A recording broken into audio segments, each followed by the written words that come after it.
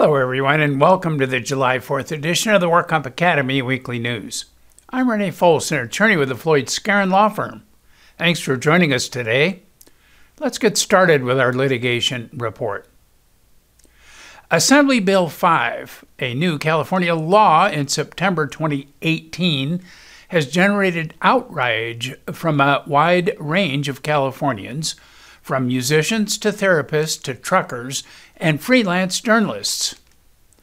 The new law, codified as the ABC test previously set forth in the Dynamax Operations West Incorporated versus Superior Court of Los Angeles case, a test used to determine if workers are classified as employees or independent contractors.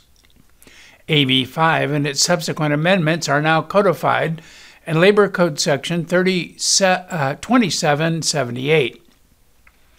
The new law requires businesses to classify more workers as employees entitled to benefits like sick leave and overtime pay and workers' compensation. But some workers affected by AB 5 say it's caused them nothing but grief, such as members of the American Society of Journalists and Authors and the National Press Photographers Association, who filed a federal lawsuit challenging the new law on First Amendment and equal protection grounds. The Society of Journalists and Authors, ASJA, is the nation's largest professional organization of independent nonfiction writers, and its membership consists of more than 1,100 freelance writers. The National Press Photographers Association, NPPA, is an association made up of still photographers, television videographers, editors, and students in the journalism field, and it was founded back in 1946. As of 2017, NPPA had total membership of just over 6,000 members. The lawsuit the organizations filed was dismissed by the trial court, so they filed an appeal.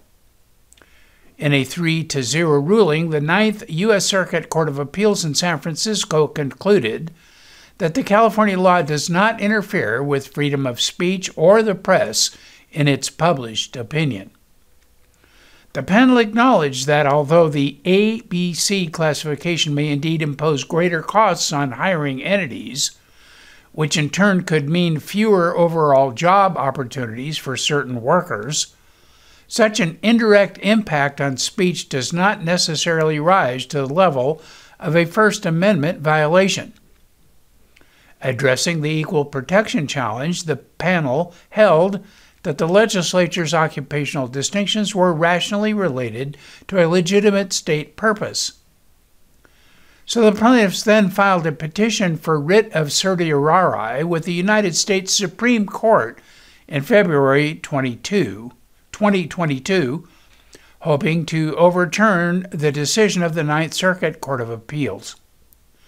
The Supreme Court, however, just denied review of the appeal by the two organizations without comment on the merits. So the dismissal of their case by a federal judge and the approval of that dismissal by an appellate court has no further avenues in the judicial system. And in a separate case, the Supreme Court rejected an appeal last October by trucking companies challenging the classification of truck owners, operators, as employees under AB 5. And a review of an appeal by another trucking group was also rejected by the Supreme Court this week.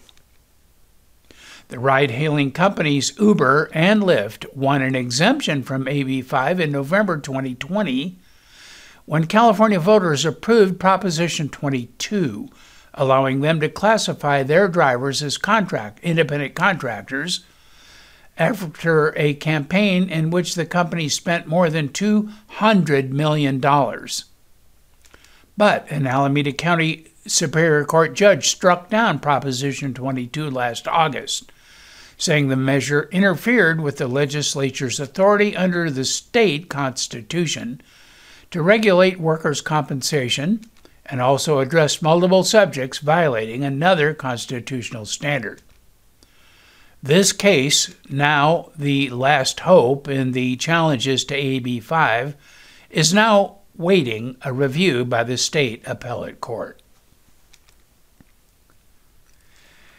And in another case, a WCAB panel noted several procedural errors by an employer in affirming a costly home health care award. The consolidated cases filed by Javier Espino against Fullerton Foods for 2001 injuries to multiple body parts were resolved by a compromise and release in 2015. The settlement left open the issues of medical treatment and the lien of his daughter, Belinda Espino, for the home health care she provided for him over the years.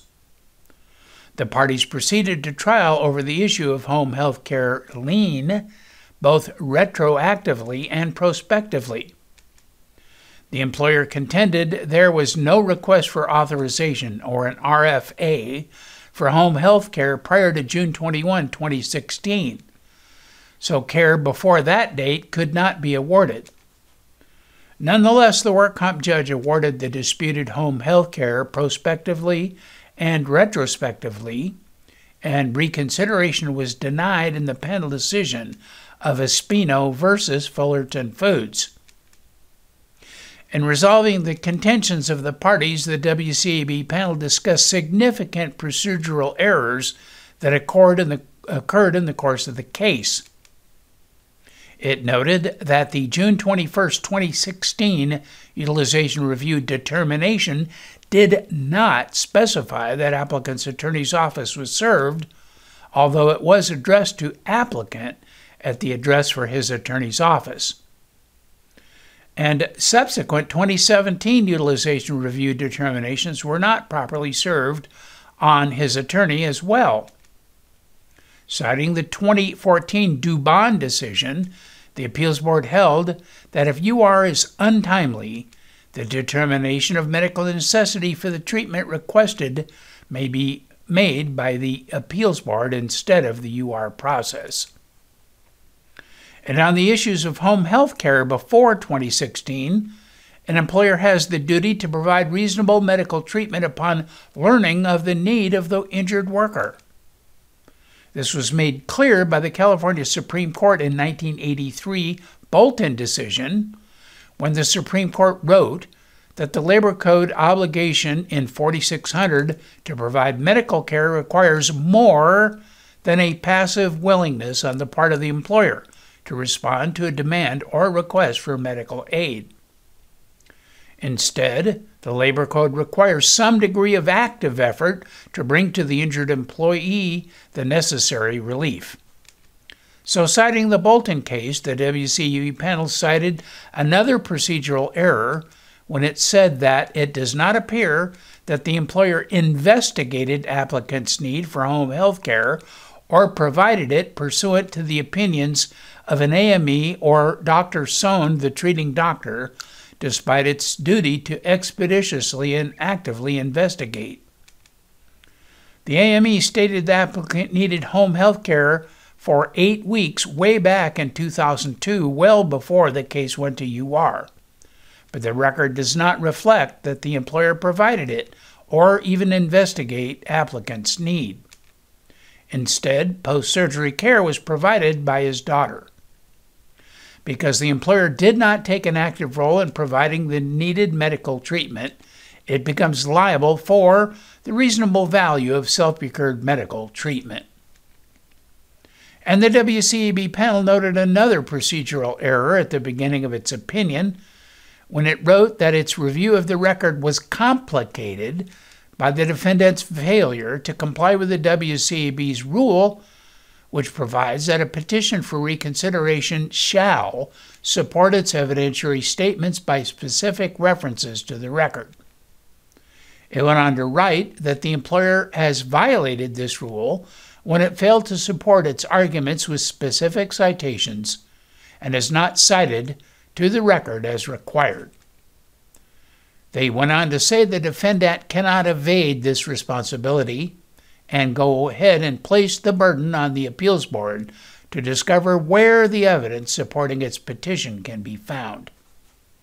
And finally, the panel noted another procedural error when it wrote that the defendant has filed a response to applicant's answer to petition for reconsideration without permission, in violation of a WCAB rule requiring advanced permission to rebut the applicant's position.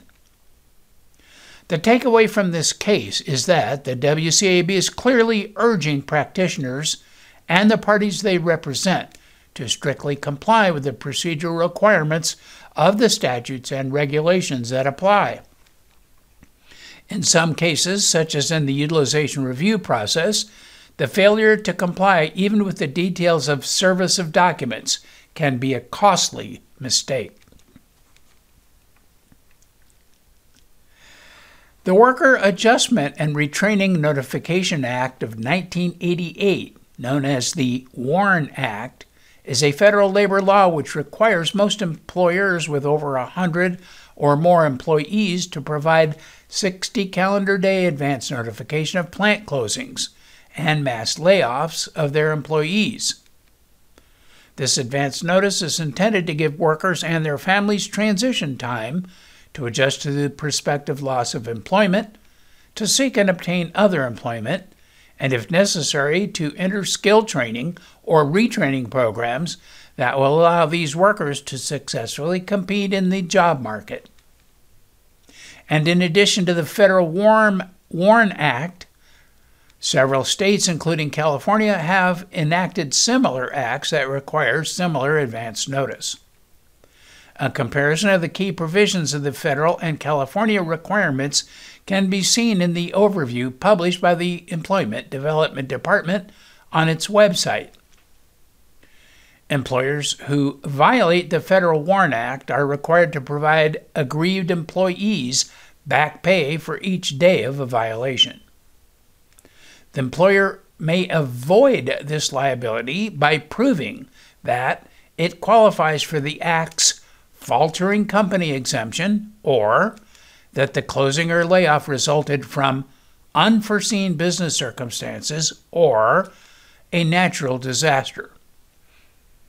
And in a case of first impression from the Fifth Circuit Court of Appeals, determined that the economic impact of COVID-19 did not qualify as a natural disaster exemption. Although California is in the Ninth Circuit and the case is not controlling law, it is still illustrative on how courts might view the issue. In the case of Esom versus U.S. Well Services, a class action complaint was filed by former employees against U.S. Well Services for allegedly violating the federal WARN Act by terminating them without any advance notice. U.S. Well argued that COVID-19 was a natural disaster under the WARN Act and consequently that it was exempt. The district court certified the question of whether or not COVID-19 qualifies as a natural disaster under the WARN Act's natural disaster exception. The Fifth Circuit Court of Appeals held that the COVID-19 pandemic is not a natural disaster under the WARN Act.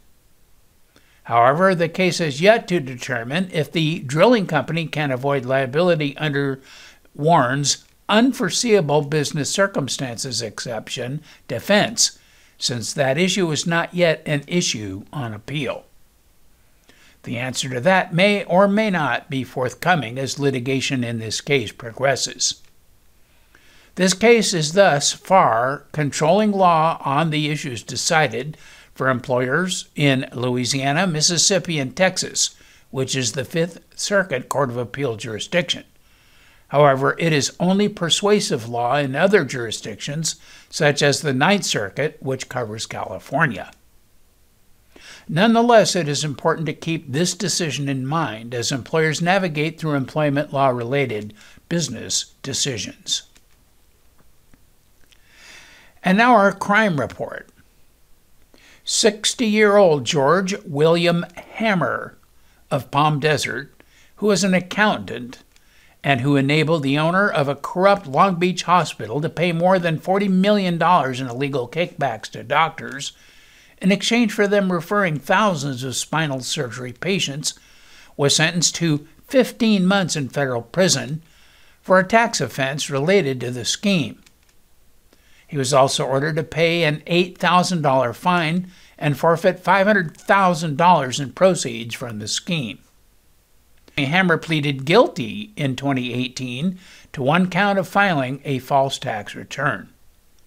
He was the financial officer for various companies controlled by Michael D. Drobot, who owned the Pacific Hospital of Long Beach.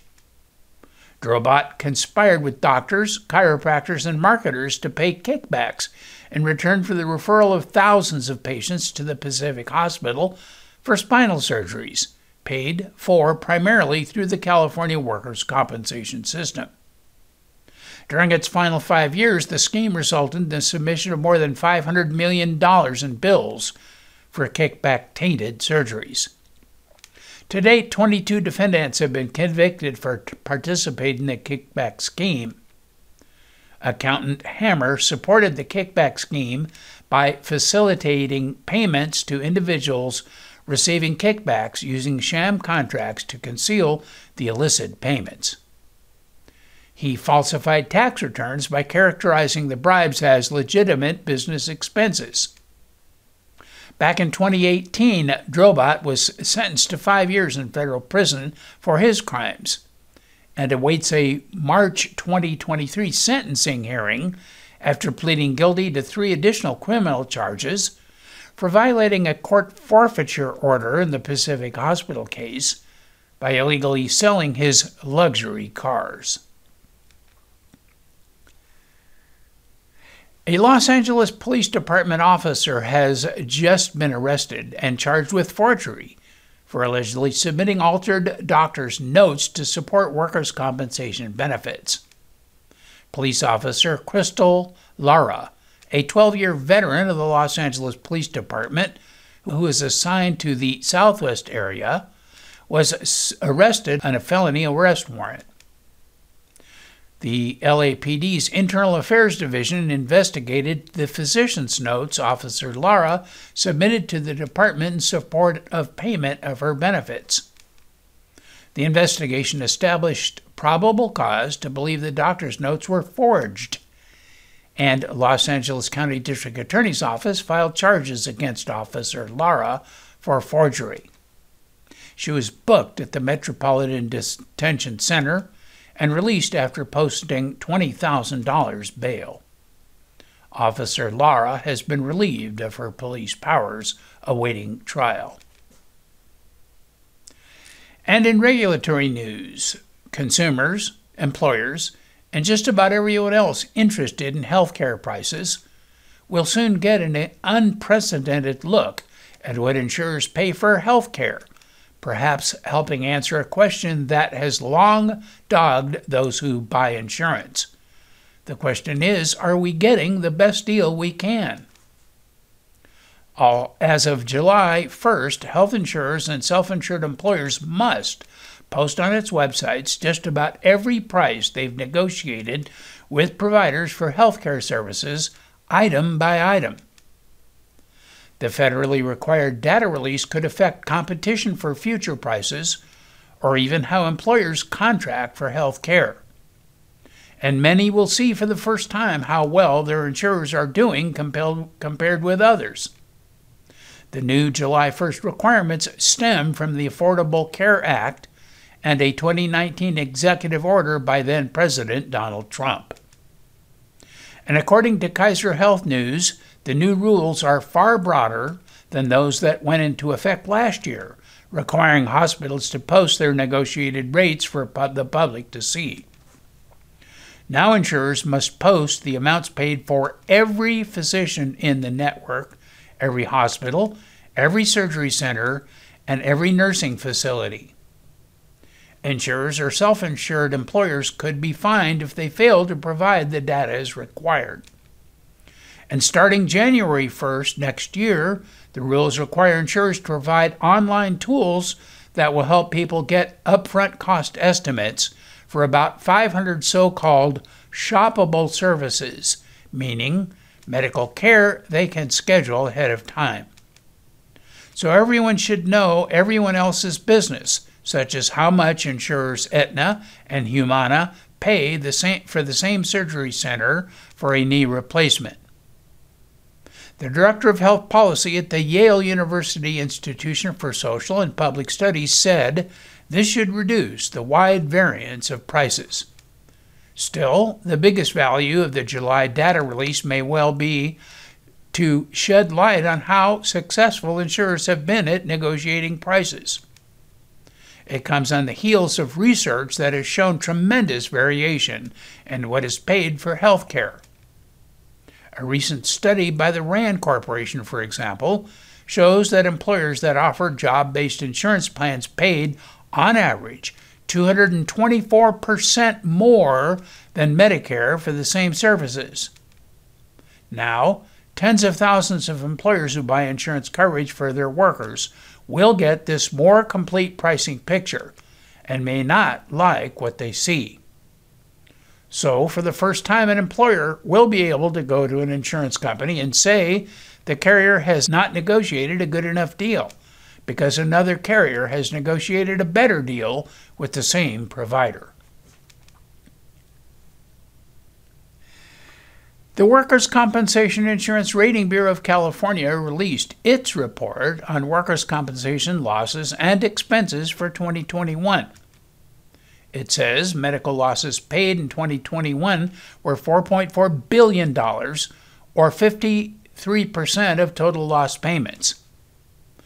The largest increase in medical payments was related to medical legal evaluations, mostly attributable to the new medical legal fee schedule adopted effective April 1, 2021. Orthopedic evaluations accounted for about 54% of the costs of all medical legal evaluations, with the average cost of an evaluation at $1,600 in 2021. Psychiatric evaluations were the most expensive, averaging $2,826. Indemnity benefits paid in 2021 were $3.8 billion, or 47% of total loss payments. Of this amount, temporary disability benefits accounted for 54% of indemnity, and permanent partial disability accounted for 35%. In total, about $67 million in vocational rehab-related benefits were paid in calendar year 2021. Insurer incurred loss adjustment expenses, which includes the full cost of administering, adjudicating, and settling claims, was $2.2 billion, or 16% of earned premium. These incurred loss adjustment expenses include $807 million in defense attorneys' expenses in 2021, which was slightly less than the $828 million in defense attorney costs in 2020.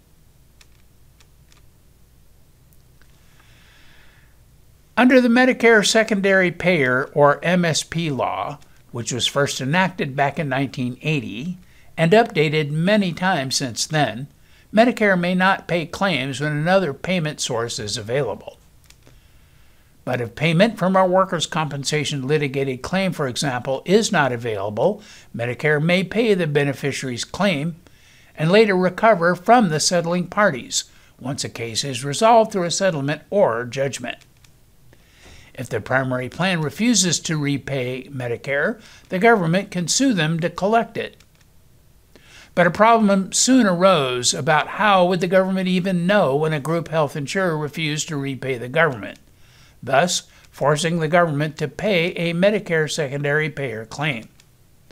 To address this issue, Congress added a private cause of action to the MSP law back in 1986, allowing anyone who incurred damages for noncompliance to bring a double damage lawsuit against the insurer and allowing the person suing to keep the money. Whether or not the provision made sense when enacted in 1986, Congress changed the MSP statute in 2007 with a new Section 111 of the law, which rendered the private cause of action theoretically moot by specifically requiring that any entity paying a settlement, judgment, or award report the payment to Medicare, which then shares this information with Medicare Advantage and Part D plans. Section 111 requires insurers, including those in workers' compensation, to electronically report settlements and claims to CMS involving Medicare beneficiaries, subject to a potential penalty of up to $1,000 a day per claimant for non-reporting compliance. As a result, the Medicare Advocacy Recovery Coalition, they go by the acronym MARC or MARC, they say there's no longer cases where only private parties and not the government are aware of primary plan non-payment. So, there is no longer purpose to the employer private collection reports or efforts. MARC was formed in September 2008 by a group of industry leaders who saw a critical need to improve the MSP system. It has now been instrumental in creating a proposed solution, the Repair Abuse in MSP Payments. The acronym is RAMP, R-A-M-P, which is H.R. 8063, just introduced in Congress to repeal the MSP private cause of action provision.